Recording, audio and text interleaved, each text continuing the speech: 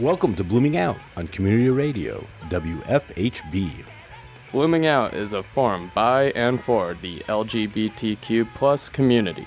Each week we explore the issues, events pertaining to the LGBT community in Indiana, the U.S., and internationally.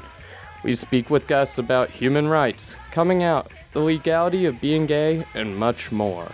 Blooming Out is a multiple award-winning program here on Community Radio, WFHB. Thanks for listening to Blooming Out.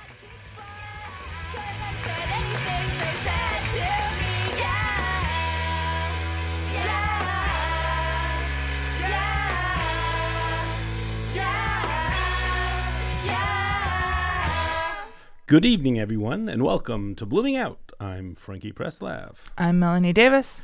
Today, I want to welcome Jennifer Bass in the studios. We're going to be talking about a segment called Equality, or Marriage Equality, Stories from the Heartland. And this month is a little bit of a twist. Kelly Compton, my husband of 25 years, is in studio tonight, and we're going to discuss the story that Jennifer did on us. So later on at the bottom of the hour, you guys will get to interview us on that. So looking forward to that. So how are we doing, Melanie? Doing great. Things are moving at 1,000 miles an hour. But I got some good news. Let's hear. So we just, a group of us just got together and started the official process of putting together the Bloomington PFLAG group. So we will be coming out in January, and we'll pepper the town with flyers and leaflets and dancing people in costumes. Probably not that. Why? To get the word out and let people know that we're here, and I invite them to a potluck that we're going to plan for the end of the month. So for our listeners that might not know what PFLAG is, tell us. Parents and Families of Lesbians and Gays. And it was started back in the days of the AIDS crisis for people to come together and support their loved ones. And then it blossomed out as love does.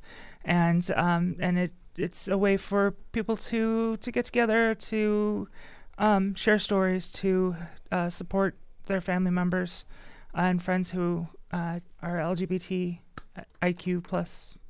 Everything else in between. Everything else there. It's not just lesbians and gays. Right.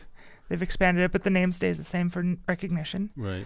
And I'm really excited. There's a Spencer chapter that we're kind of learning from. Yeah, Spencer, they're just always Spencer's amazing. towering the flag on I love everything. them. They're great. So and you're piggybacking off them? Yes. Yeah, we're using them as a model and now a wait. guiding Now force. Bloomington hasn't ever had a chapter. Am I wrong? No, or? we did have a chapter Okay. Before I was here. Okay. 1,000 years ago. Wait, I'm not that old. Okay. 999 years ago. Yes, thank you. And it disbanded, and I'm not exactly sure why. I mean, I can suppose it's because Bloomington is such a open and loving community that it wasn't seemingly necessary, right? Or as necessary as it was before, and interest was down, but interest is back up, and we've talked to a lot of people, families, especially now that there are younger LGBT folk coming out. Do you think because of the Trump administration and what's going on with kind of all the craziness in Washington, that this could be one of the reasons that people... Well, you know me, I'm not political. Not at all, right. I'd hate to... No, it's actually probably very true. There's a lot of anxiety, and with all of the changing, the shifting sands, right, with regulations and with suggested guidelines for schools and different organizations within the federal government even, there's just a lot of need to get together and to talk, right, and to come and figure out what we're going to do next. Right. No, it's so important to have that and to be ahead of it all, or, and not just kind of sit back and watch. And I think that's what happens or is happening, that people are really frustrated and they want to do something and they are scared, the youth and the adults. And you want to make sure that your voice is out there and people have a plan. Right. And we can support one another and know it's going to be okay in the end if we all stick together. I mean, we have made a lot of ground. Right. And we want to continue to hold on to what we have and continue to make more. Exactly. So you might have said this and I didn't listen. Do you have a location, or are you still working on that? We're going to come out later with Okay. a set location and time. Okay. I'm kind of jumping the gun here and saying Talking it because I'm about really it. excited. Yeah. But we'll have it. It'll be at the end of January, so Okay. probably January 30th. So we'll be I listening. just Then we'll have you spilled on that one. community updates. We have to, hear at Oh, yeah. BloomingOUT, right? Yep, here and everywhere where people can be seen and or heard. Yeah. Well, that is just awesome, and I'm excited about that. Thanks. So, and I said, and make sure you stay on top of it. So I will show up and do my thing. Yeah, well, I'm the secretary. Oh, you of are it. the secretary, not the president. Well, no, I was the third person to show up. So Okay. the third office down was secretary. Okay. Well, I just want to be bottle washer. I don't put Awesome. I'll put you down, Yeah, there. I'll sweep the floors. and Kelly can be vice bottle washer. Yeah, definitely. No? Because he loves Okay. to volunteer. That's Yeah. like his thing. So there's a lot happening in LGBTQ news. Oh yeah, that's very true. So we go to Michigan, where Christy and Dana Dumont have been together for 12 years and married for 7. They were ready to start a family, but when they reached out to the 2 foster care agencies, both organizations close to them, they were denied right off the bat. Their clear and legal reason for doing so? Because the couple is lesbian. They just didn't get to know us at all. It was just one little thing that we were 2 women together, and that was it, Christy Dumont said. Both agencies and many more across the 10 states in the United States were allowed to deny otherwise qualified foster or adoptive parents their services based on religious beliefs. These are agencies that receive taxpayer funds. People who support the laws that support giving money to these agencies say that claim that this funding-based, faith-based agency is necessary to keep them functioning, and that this does not prevent same-sex couples from using other agencies within the state that do not openly practice discrimination. I mean, religious exemptions. Opponents of state-sponsored discrimination, I said that again, point out facts that greater percentages of same-sex couples foster children than do different-sex couples, and that cutting kids off from prospective homes is detrimental to the 438,000 kids in the foster care system. The Dumont said another same-sex couple sued the state of Michigan to end its practice of letting faith-based contractors use religious criteria to screen couples for foster care. The American Civil Liberties Union is representing both couples in the lawsuit filed on September 2017 against the State Department of Health and Human Services and Children's Services Agency. The couples say that they don't object to the law itself, just the state's implementation of it as it relates to state contractors. Other challenges to the sanctioned discriminatory practices are mirrored elsewhere too. Wow. So, I mean, it's happening, and a lot of people aren't thinking about it. People, get on the bandwagon about adopting and going out and, servicing all these children. And the big problem is there's not enough people to adopt all these kids. So we pull out an entire pool of individuals that have living homes. And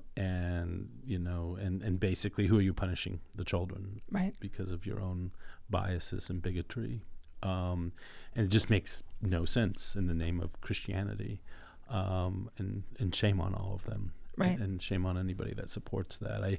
It's hard for me to kind of wrap my head around the part where people say, if this is my belief, and you can have your belief and you have other options. But if you're a child sitting in a foster home or a state sponsored, they're not orphanages, they don't necessarily have, but waiting for a placement, and there are people out there that want to be your parents, and this agency is saying no, we can't even think about you, then the kid stays and possibly ages out, and it's criminal. I think it's just disgusting. I don't have enough.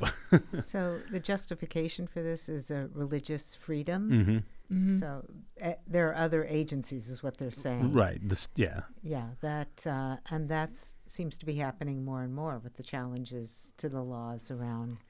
I have the right to refuse services to people because they don't follow my religious beliefs. Right. It just doesn't make any sense Right. in this country that. And it's that particular religious belief. And if you get into just so many, it's just looking for perfection, which doesn't exist. Right. And, look what is happening with the Catholic Church. And you keep finding more and more abuse with priests and, agencies, that are running these agencies. And, if this was schools or, state-sponsored schools or anything, and this was going on, they'd be out of business. Or they would this is not necessarily what we measure the bar with. Right. And so it's just because, you have the big C in front of your name, your religion, doesn't necessarily mean that you're going to be the moral of, of decisions out there and going to be the best choice. And not to say that there aren't good Christian, adoption agencies out there. Right. But I can't see how you're a good Christian adoption agency out there if you're denying a child an opportunity to have a home because of because you can't walk outside the box for a minute. You can't come over to maybe my house and meet my children and my family or my friends' children and their family. I'm not saying we're, this is the perfect, we're a normal home, that just happens to have two dads. Yeah. And, go next door. You got mom and dad. And, everybody has their issues, but we get so locked in, on It's virtual wall building, right? And when your belief, system is saying one thing and life is proving another. Like you go to school and your friends have same-sex dads and they're growing up happy and fine, but your parents are telling you that, and your church is telling you that is a sin and a crime and it's detrimental to children. Right. You're experiencing that's not true. Right. And so in order to protect that fallacy that's being taught to each other and children, they have to construct these barriers. Right. And they have to exclude people and they have to separate themselves. And because experience just shows that, and numbers show that right. the this being a danger to kids. Well, is wrong. yeah, all this study and research shows that if anything is equal, that there's no difference. Right. You see there is research out there saying the kids actually do a little better within the LGBT families, comparable. But I don't know, it could be a little biased stuff A little out there. self-selected group. Right, exactly. But at the same time, a family's a family, and when you look at the American cross culture of what a family is. You got grandmas, you got uncles and aunts, you have siblings, you have neighbors, you have all types of people that are, teaming up and becoming the village out there, and that's the family. Right. And then for us to stop and say, for society, I mean, it just boggles my mind because we've made so much progress, and it's like walking back 20 years when I or more now, 30 years when I first started our journey with adoption, that all the stuff we went through and the prejudice and the stress, and obviously it happened, and then to see the changes happen and progression in a positive way, and then all of a sudden the brakes are thrown on. And, a whole generation of children are going to suffer before somebody wakes up and sees that maybe we didn't make the right choice, but it's going to be too late.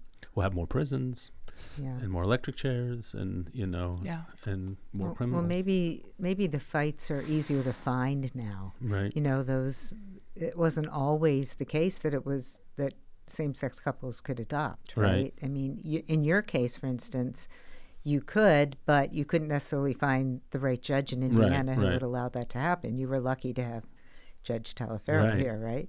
But, for the rest of the country, we're now being shown those examples, which were a dime a dozen 10 years ago, right?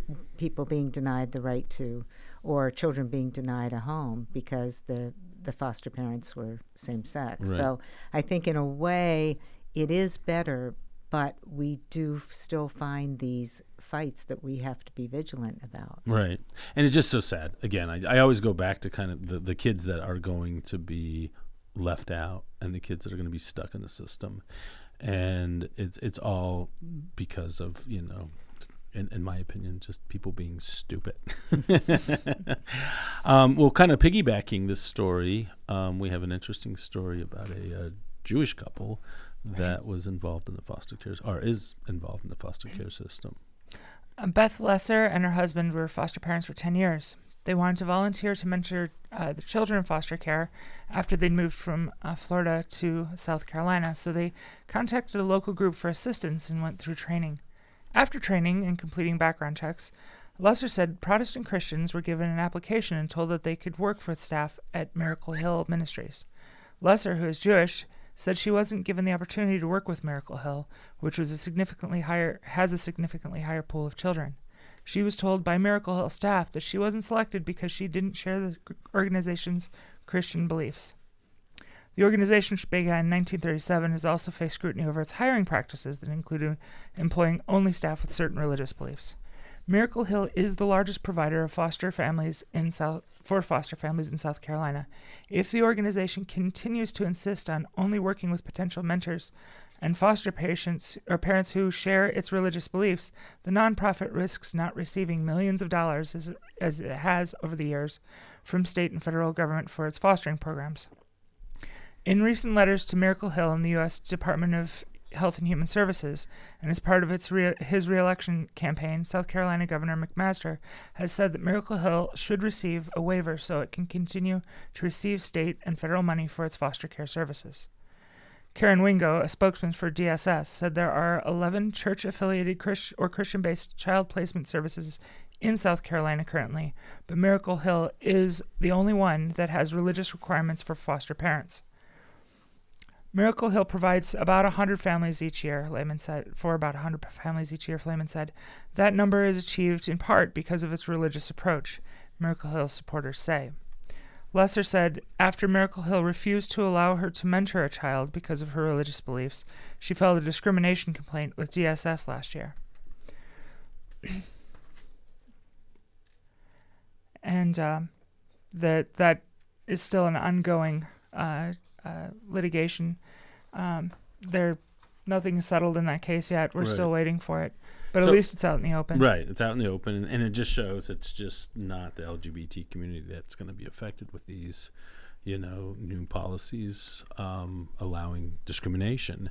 And, people, it's not me, so I don't necessarily need to worry. And you think, well, I'm not Jewish, so maybe I don't need to worry. But it'll be you next. Right. It's if we give people, this much rope, it's going to go a long ways. And it's just going to get narrow and more narrow and narrow as time goes. So again, getting these out, like you said, Jennifer, talking about it and letting people kind of, get their head wrapped around what these discrimination policies mean. It's not going to just affect, one minority group. It's going to affect everybody in some ways. Well, and this doesn't only speak to, traditionally marginalized groups. Also,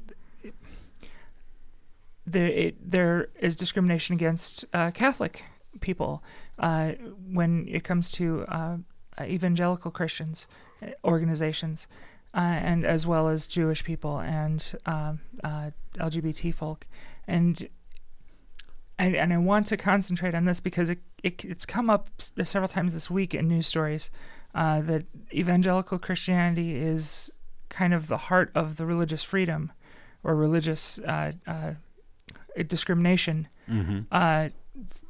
push.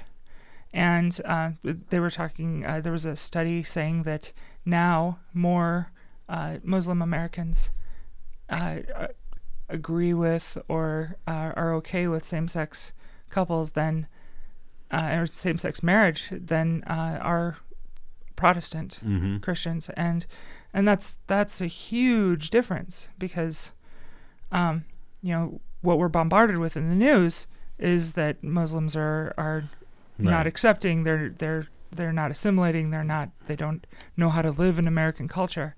And yet in this area and many others, here they are, very American in their beliefs and their practices, but it's evangelical ideology that seems to be holding back so much and pushing back for the gains that we've made. So. Yeah. It's one of those things that we just need to kind of keep our eyes and ears open on and be able to go. So we're going to take a music break, and we'll be right back with more.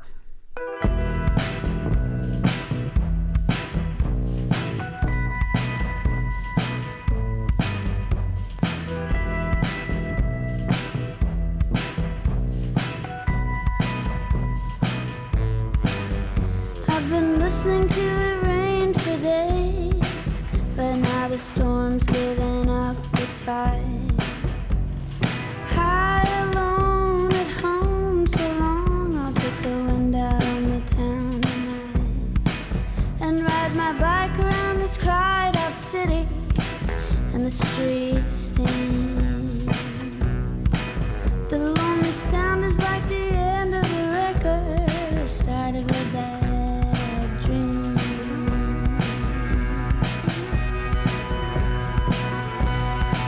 So if I'm getting the thrill from the jukebox and the candy-colored jukebox light, and this mystery boy rides home with me, ring, ring goes the bell on my bike. Damn these rules we carved in stone, I wanna bust them into pieces on the dance floor. There shouldn't be rules in rock and roll, and who are we saving our broken hearts for? He's the last rock and roll boy to dance. Ring, ring goes the bell on my bike, and he's got a hand in my pocket. Ring, ring goes the bell on my bike. I see clearly he's a thief, but he can take what he likes, 'cause he's given me some feeling it's worth anything that he could be stealing.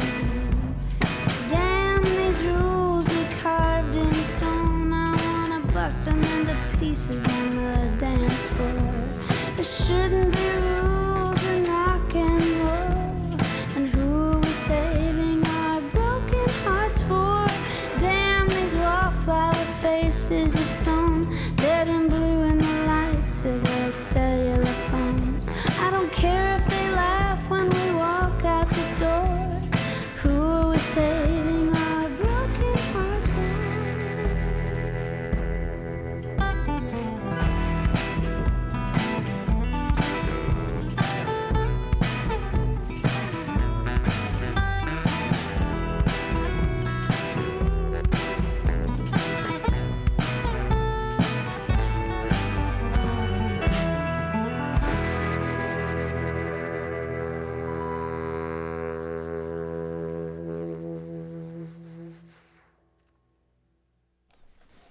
Welcome back to Blooming Out. You have been listening to The Last Rock and Roll Boy to Dance by Amy LaVere.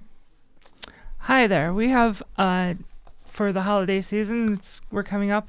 Christmas is right literally around the corner, and a lot of people are traveling and going back home, and that can be stressful for folks in the LGBTQ community, traditionally. So if you're going back home, we have 5 survival tips for LGBTQ people spending the holidays with family. The holidays, it's time to hang tinsel and unpack ornaments. Time to get those last minute shopping done and wonder if anyone really sends cards anymore. I know I don't. I keep saying I will. I've bought cards. I never send them. And so it's time to steel yourself for another visit to your Aunt Betty's and and to face the family once more. What do we have to look forward to? Dead naming and proper pronouns that are thrown in a little too often. The probing, guilt-tinged barrage of heteronormative questioning that about getting married and having babies. And that's apart from all the political jabs and requests for you to become a spokesperson for or trial lawyer for your people. So how can you engage with these folks and not spend New Year's on the lam? Number 1, make a plan. You know yourself best. Get together a list of your boundaries before you even cross the threshold. What are the things that you're not going to want to deal with, and what will it take to keep you on an even keel? Write them out and keep them close in mind. If you know the things that you need to de-stress when those times crop up, plan some time for those too. Maybe there's a favorite diner nearby you can escape to, a good book you've wanted to delve back into. You may even want to plan a call with those friends in the same situation so you can get some mutual care time in. Misery does love company. At any rate, plan for me time to get away from a stressful situation and recenter. You'll thank yourself later. Number 2, practice makes perfect. Preparedness is your friend if this is the first holiday back home after coming out and or starting a gender transition. Spend some time now to plan out what you want to say when you hit the door and how you'll handle those awkward moments. Having all the words in mind for how you'll share your feelings will save you a lot of time and trouble later. Plan now how you'll ask for your orientation to be respected, as well as anything like name or pronouns. You may wish to have a few resources at hand too, helpful URLs or books you can share for those who might be receptive and willing to get a push in the right direction. The more you can share your truth and how well you can will help others to respect your needs. Number 3, and this is a hard one, hold it in or hold your head high. Now, this is tricky. If you haven't come out yet, be aware that the holidays are a hard time to do so. You may be tempted by the chance to have the whole family together as a moment to come out to everyone at once, but bear in mind that doing so at the holidays will usually not be taken as well. At the holidays, there's a level of stress that is always just beneath a veneer of cordiality, and this might be what brings it to the surface. In addition to any other homo or transphobia some may view as selfish and wanting to make the holidays all about you. In short, if you can weather the holidays without taking that first step, it might be wise. Consider maybe coming out quietly to possibly support a family member present instead, and building some confidence, then plan to come out once Yule Tinseltide is finished. If you are already out, however, then the opposite may be true. Walk with confidence and be proud of yourself. Exude confidence so that they can see that coming out is serving you well. Living well is the best revenge, and it will set you above your haters. Number 4, be ready to correct people over and over. You have lived your life knowing who you are and have spent a lot of time figuring things out. Your relatives haven't. They're going to flub pronouns and names and suggest that you talk to, quote, that nice guy or girl that they know. It's important to not just shrug this off, but to gently correct.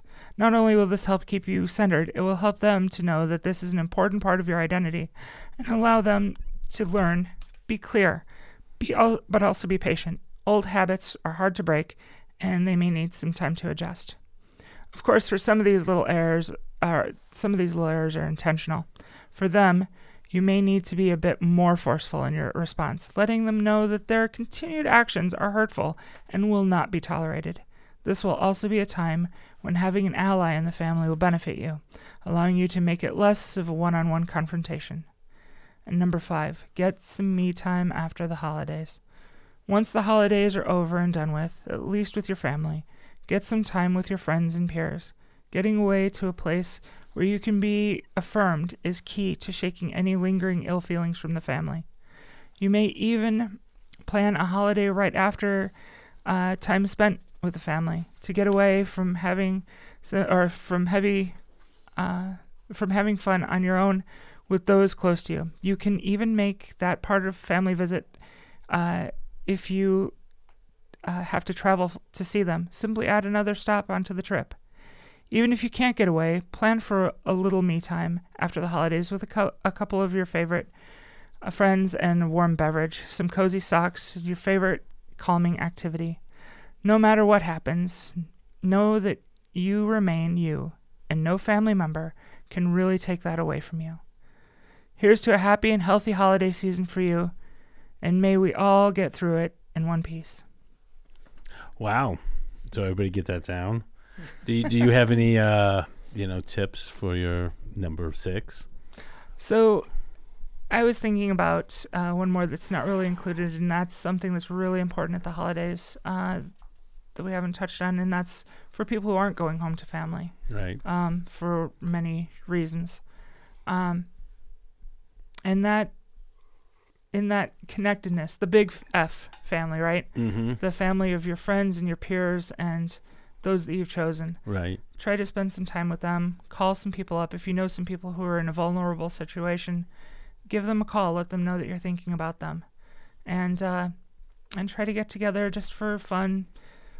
Maybe a dinner, maybe games. But it's still about family. Right. So yeah, mix it up. I think we all get stuck into what tradition's supposed to be, and it's okay to make something, make your own tradition. Right. And, remember it's just a day. You're okay.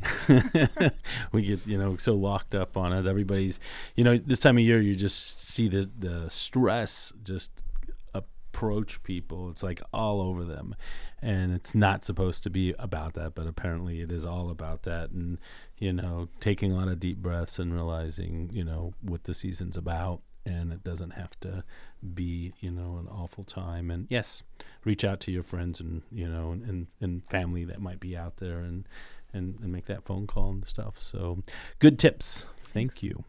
Ireland. Yeah, we have Jennifer Bass here from the, she's the project director of Marriage Equality Stories from the Heartland with the Department of Gender Studies at IU. And we're here to listen to an episode of the podcast Just Married, if That's I'm right. correct. All right. Yeah, this is a special one because it features Frankie, our host. Our host. And his husband, Kelly, though I think Kelly hates that word. So let's just call it the two of them. The two of them. So we'll get back to talking to them after the podcast. If not now, tell me when. If not now. Welcome to Just Married, stories about love and citizenship in the decade of marriage equality. I'm Jennifer Bass. This show tells the story of same-sex couples in the Heartland and their journeys into marriage. I had no clue that this piece of paper was going to make such an impact on me at that moment. Piece of paper, I don't know what it was, but it definitely made a difference. Frankie and Kelly got married in New York City on November 4th, 2013, exactly 19 years after they met. With them at the wedding was Kelly's mom, Frankie's New York family, friends, and their children. Frankie and Kelly's story can't really be told without the kids. The kids, 8 in all, but first they were just 2. Frankie was a 21-year-old college student when he adopted 2 boys. Dylan and Devin were in a homeless shelter where Frankie'd been volunteering.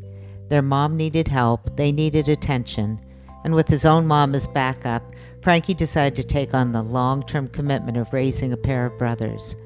Though he cleared all the adoption requirements and was in good standing with the state, a young single guy with kids brought judgment and unwanted attention.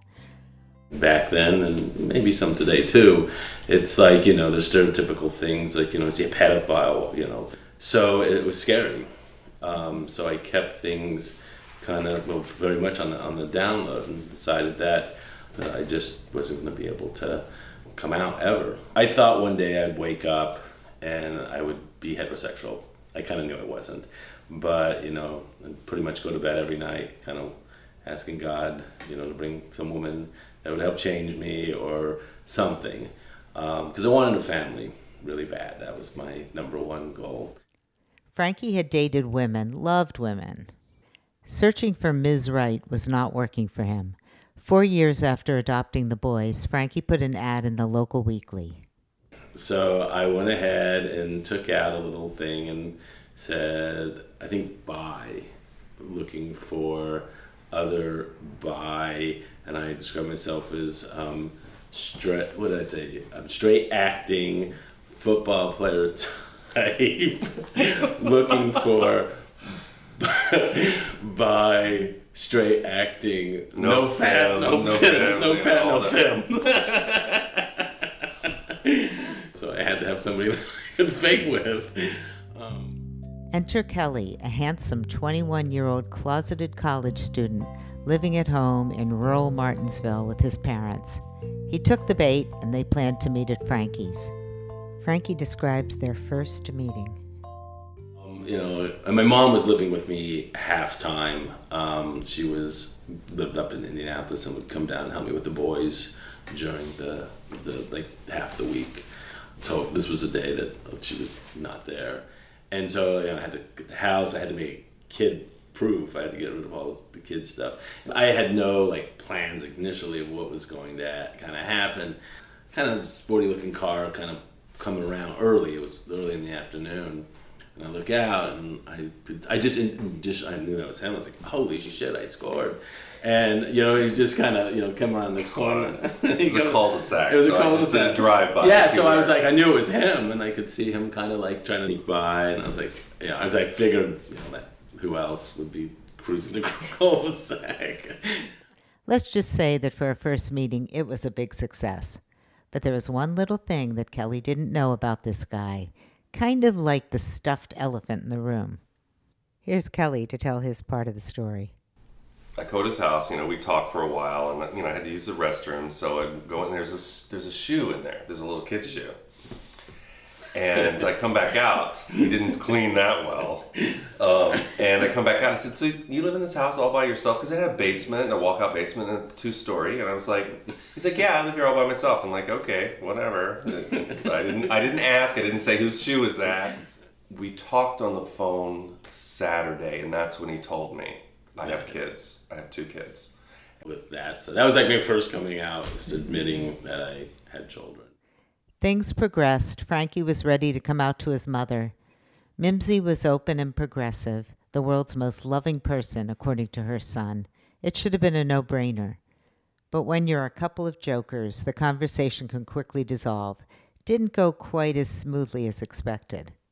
And I was just like, Mom, I got something to tell you. And every time I come close to it, and I don't joke about nothing. And I could not get the word out. And I finally got the word out. I was like, Mom, I'm gay. And she goes, no, you're not. I'm like, no, I'm gay. No, you're not. You're going to convince me that you're gay. And then you're going to screw with me and tell me, you can laugh at me and say, ha ha. And, So I was like, no, Mom, I'm gay. This is hard for me. You are not. I'm not falling for it, Frankie. You're full of shit. And I was like, I built myself up to this, and now she's not believing me because, I screw around with people a lot, and, karma came knocking back at me at that time. So I had to convince her. I was like, no, Mom, seriously, I'm gay. Now, Kelly was really in no rush to reveal his sexual orientation to his parents. He was spending a lot of time at Frankie's, coming home late. His parents were beginning to wonder about this friend. So we were hanging out a lot. I wasn't home anymore like I used to be. And, she was just like, well, who the hell is this? Why? What are you doing? She's very, inquisitive and asking tons of questions. She called me from Florida. They were on vacation in Florida. And she called, and she was talking about, I don't remember how it even came up. And she said something about, is Frankie gay? And I said, yes. And she's like, are you gay? And I said, yes. And this is exactly, word for word, what she said to me on the phone after I told her I was gay. She's like, you mean you f***ing... Sorry, but FCC regulations won't allow us to repeat what his mom said to him. I did finally hang up on her when she's like, after all we've done for you. I was like, click. But that was then. Kelly's parents lightened up, and Frankie and Kelly settled into life, taking care of the two boys, ferrying them to sports practice and doctor's appointments, the stuff you do as parents. The boys were growing up and getting ready to leave home. Kelly was dreaming of vacations and freedom from childcare, but Frankie had another answer to empty nest.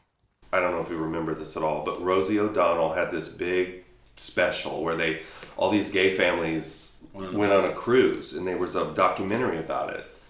And we watched that, and that was it. Then he's like, oh, I gotta have more kids. And you bought into it. I agree. We compromised. I said, okay, we'll get our foster parent license, and we'll get two. They'll be older, and that's what it was going to be. So. Well, it didn't quite turn out that way. The first call came at the end of 2002. There was a 9-year-old boy with intellectually disabled parents who needed a stable home. Next, a few months later, they called about a 4-year-old, heavily medicated and living in a psych hospital. This little boy had been severely abused. They took them both. They called again at the end of June of 2004 and said, we have a sibling group of 3. One boy is 6 years old. There's a girl. She's 18 months old. And then there's a baby who's 3 months old. No, they said 6 months. Well, I know, but he would end up being 3 months old. Big difference. One had been in a psych hospital. One had been severely abused. One had witnessed a shooting, sex abuse, failure to thrive, cognitive delays. One had been put into ice baths to calm him down. And the 3-month-old was never out of a car seat. And then they called and said, Bailey's mom is pregnant. Will you take the baby? The baby was born 2 weeks premature, weighed less than 5 pounds. Thank God for our village, because everybody, boom, baby's coming, and everybody showed up, stuff, and to meet the baby, and your parents, and everybody. So we went from 2 to 8 in less than a year. The state of Indiana allowed Frankie and Kelly to adopt the kids nobody else wanted from failed heterosexual parents, but they couldn't be legally married if they wanted to because they're gay. Back in the early days of their relationship, the guys took a spring break trip to New York. Frankie introduced Kelly to the extended family and to the city itself. I always had a big love for the Brooklyn Bridge and that area, and like looking down, just kind of talking about silly stuff that you just didn't even think was going to be literally possible in our lifetimes, and that was marriage. If it ever legal, we'll get married on the Brooklyn Bridge. It was just kind of like just silly kind of talk that we never really thought. We were on top of the Twin Towers at that point. It all came together in 2011 when New York became the 6th state to legalize same-sex marriage. We just wanted it quick and over and done, and we were going to go play in the city. And my aunt, who was 80 at the time, or a little older than that, said, absolutely not. You're going to have a wedding, and, she'd go, we will plan it. We will set it all up. We'll pay for it. I mean, it was really important to the family that we have this thing, and we wanted her to marry us. They set a date, November 4th. Aunt Carol got ordained to do the marriage. She and the family planned the wedding in view of the Brooklyn Bridge. So we walk through, and everybody, the crowds go apart, and we go in there, and then everybody closes in on us, comes around. And my aunt, we look at her, and she has this robe on. It's white, and she looks like a justice. And she's standing there. She was going to be official. And so she went to the, it was around October, so she went to the costume store and got a nun's outfit. So that's what she wore. So it was hysterical. The trains were going on the Manhattan Bridge, so you couldn't hear. So she had to stop a couple of times. But it was, it was New York. It was expected. And there was people in the park. There was all kinds of stuff. A beautiful, heartwarming day, chaotic and loving, surrounded by their kids and family and onlookers. 20 years for a marriage license. But in the meantime, Frankie and Kelly created a welcoming and nurturing sanctuary for 8 children, plus dogs, cats, a pig, and a duck.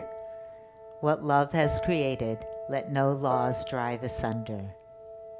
Will you be my refuge, my haven in the storm? Will you keep the embers warm when my fire's all but gone? Will you remember? This week's episode was produced by Jennifer Bass with recordings from Betsy Joes. Thanks to Carrie Newcomer and Blue Dot Sessions for musical clips. Support for Just Married comes from the Indiana University's Department of Gender Studies, the Office for Vice President for Research, New Frontiers Program, and the IU Bloomington Arts and Humanities Council. WFHB's Blooming Out is our podcast host. It's gonna take some time till the world feels safe again. Will you be my refuge?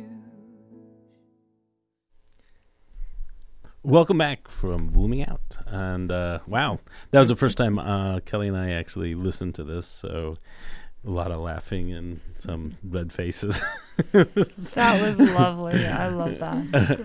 It was story. Yeah, it was a good job on the story you did there. Thanks. The end credits got left off of this somehow, but I just, listening to the two of you for the past week putting this together, I feel like I've been living with you.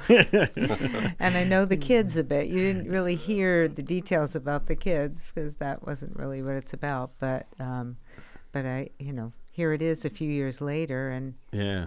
how are they doing? I do all the talking, so Kelly, you can actually talk. They're all good. They're all doing well. Yeah, that's amazing. I got smacked just now. I want the record to stay and put them on the spot. Yeah, they're doing great. They're one just graduated high school a little early. One, we got two at home that are no longer in school, and they're kind of figuring out what their next path is. And then we have three still in high school at this point. So they're getting big and lots of sports still. We're a hockey family right now in the winter, and then we'll start baseball and cross country. And you have a grandchild. We have two grandchildren. We have, Mimsy is the baby, and of course named after my mother, Mimsy, and that was that's awesome. And then of course Maya, who's 4 now, and we spend a lot of time together, and it's I love it because I have a little girl, Alicia, who's not such a little girl anymore. She's 18. Not yet. Not till the third. Oh, that's still the third. That's right. It's been a countdown for weeks and months. Wow. Yeah, it has been, but it's been fun having the girls. They just definitely, it's different. So on Mondays we have Mimsy Monday and Maya Monday, and where I don't work. I just hang out with the granddaughters, and we go do bad things, and eat our organic food, and watch PBS. Everything the parents tell us to do. Right? Not. Right. No. No, we listen to them. So no, it's been quite the journey. And you never did go on that Rosie O'Donnell cruise, did you? No, I don't know if that cruise is ever happening, but no. The next cruise that we're going to go on is just a big gay cruise. Yeah, they have our Just the family two of you, occasions, maybe? but- Yeah, no kids. I'm No not kids. going. He doesn't like cruises. I don't want to be stuck on a boat with a bunch of homosexuals.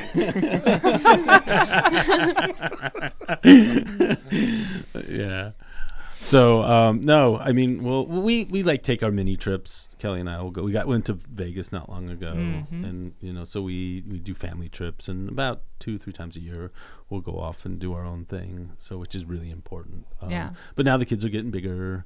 Things are quite different on how we can plan travel and things. I mean, there's things that we have to worry about, like making sure that people aren't having parties and they're not escaping the house to go hang out at a party, or we're maybe in Vegas. That might have happened or not. So no, it's been, it's been, like I said, I keep saying it's been quite the journey. We live in an amazing cul-de-sac. It's called the Village of Elderberry. And we have The same cul-de-sac that Kelly went cruising on? no, No. actually down the road from that one. But we have, it's amazing. Wherever we move, we always seem to find just incredible people, and we've found the spot with 6-7 houses of just a loving group of individuals that look after us as well as our children and vice versa. And it just, I think if people could come over and kind of see what's possible, we're kind of the mini of what the world could be. Right. There's one piece that I didn't put in. Well, of course, we spoke for about 2.5 hours, and that was 10 minutes. But there's a story you told of a neighbor who was dying of cancer, who was a member of the local evangelical church, I believe, right? Mm-hmm. And how the kids had gone out, and she had a big picture window, and they made a snowman for her. Yeah, right. So when we moved into the neighborhood, this was years ago, and a lot of the neighborhood's kind of turned over since then, so I don't think there's not too many people left from that time. But here we come, this couple and they were very young at this point, children, and like, what's this all about? And she wasn't sick at the time, but she met, this is the first time she'd ever been exposed or met a gay family, and it changed her world. And she was literally probably had a couple weeks left, and our kids were quite young, and nobody encouraged them, and they went out and built 3 little snowmen and faced it towards the house, and she looked at the window, and it was one of those magical kind of winter stories. Didn't she then approach her minister? Yeah, so at some point before then, she did. She had a conversation with her minister about gay marriage, and she basically disagreed with him and said, I had the opportunity to meet this family, and not only meet this family, I lived next door to this family, and just basically changed her whole, view on gay families, that it there's what's possible. But before we actually met her, we had did some yard work on the house because it was sort of overgrown and a little unkempt. So she was already happy. Yeah, the gays come in and, But isn't that really how it happens? One family at a time, one person at a time, one person going back to their church and saying, this isn't right. These are our people. This is not a Christian thing to do. So. Right. And I think that's kind of how we change people. It's kind of one person at a time we move in. It's not, we're not necessarily hanging up the gay flag and pride flag and we're us, we're who we are, and they get to know us as people, and and they might get to know us individually first, and we don't come out and say, hi, I'm Frankie, this is my we've never kind of been out like that, maybe now, but that was 15-16 years ago. We have a neighbor that actually goes around and tells everybody, all the new people that all come in, this is this so and so and so and so, and that's a gay couple, and blah blah blah. You have all these kids, but it's okay. I mean, you know Kravitz. Who you are, Jim. Jim Kravitz. Okay. But no, out of love and just being funny. Yeah. So yeah, it's been it's what's possible, out there, and right. And then your marriage itself. 25 years, is that what you're... 25 years of togetherness, 5 years of marriage, right? Correct. Was there a difference in those 5 years? Did you... No. In what way? Yeah. In no way. It's not any different than before. It's no different. Even tax purposes? Yeah, I mean, there's that, there's but I mean, I advantages just in meant that. like... Well, Yeah. I disagree. I mean, it's different. Well, I mean, when you got married, I didn't think it was going to make a difference. I think we were just doing it for the, for whatever. But when the ring went on and it happened, for me, because I have the heart. Uh-oh. Wait a minute. It did feel different. Mm-hmm. I mean, there was something about it, and I did not expect that. And I would have laughed at anyone who said that. But it was very different, it was I don't know, I can't even explain what it was, but it did make a difference for me when we did that. Did you? No. Kelly was like, just move along. You don't want to be the same person, right? You definitely are two different people. Yes, we're definitely, we're yin and yang as they come. So, but we've learned to, take up and... You've been, this couple like a power couple, and I like that. right, and just in the community, in the school community, and the greater community, you set an example, and that's beautiful. So yeah, it's just we've haven't really been like afraid to kind of put it out there and talk about it. And back in the day, going to the university and talking to the students, with Doug Bowder and those groups 20 years ago, kind of talking about people that hadn't been exposed at all, because you didn't have the internet, you didn't have really TV shows, there wasn't out there, having those conversations. So just always being comfortable to answer questions, and when we still are. I don't think we ever get offended or have ever got offended that questions that people ask, because if they don't ask, we can't explain.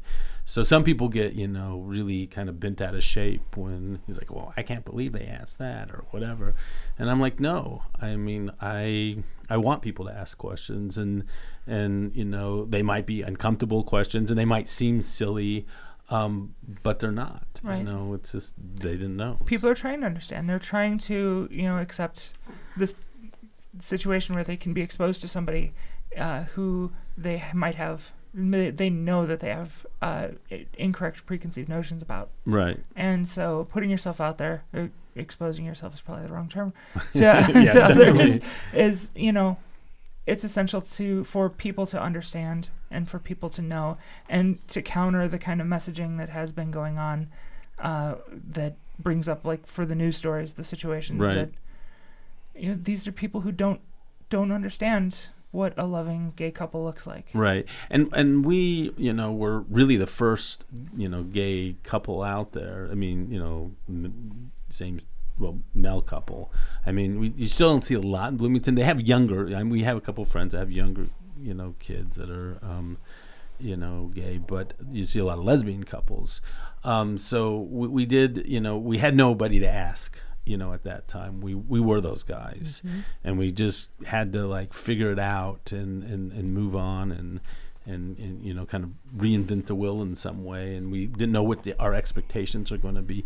But I have to say the community at large, even back then, the school system here in Monroe County, and, just we don't have a lot of stories to tell about being discriminated against within this community. It was people got it. They loved us. They loved our kids. They supported us. And we don't have like too many stories to tell. I think they were so shocked by the idea that you would have 8 children, no matter who you are. Right. Yeah. Yeah. I mean, our life is organized chaos. That's what we live, and it's just kind of normal for us on that one. So, thank you so much, Jennifer, for coming in. And yes.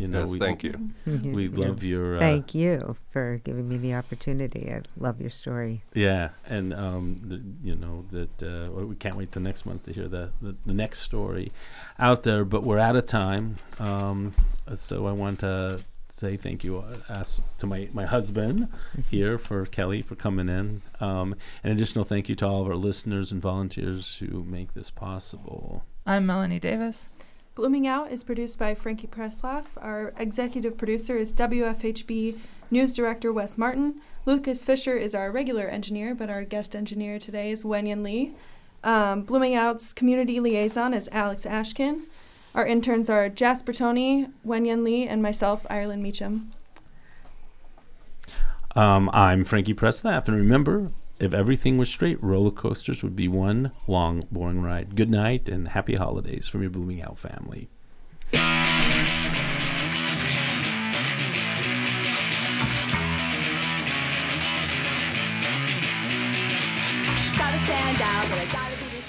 You've been listening to Blooming Out on WFHB. Blooming Out is a product of WFHB's News and Public Affairs Department.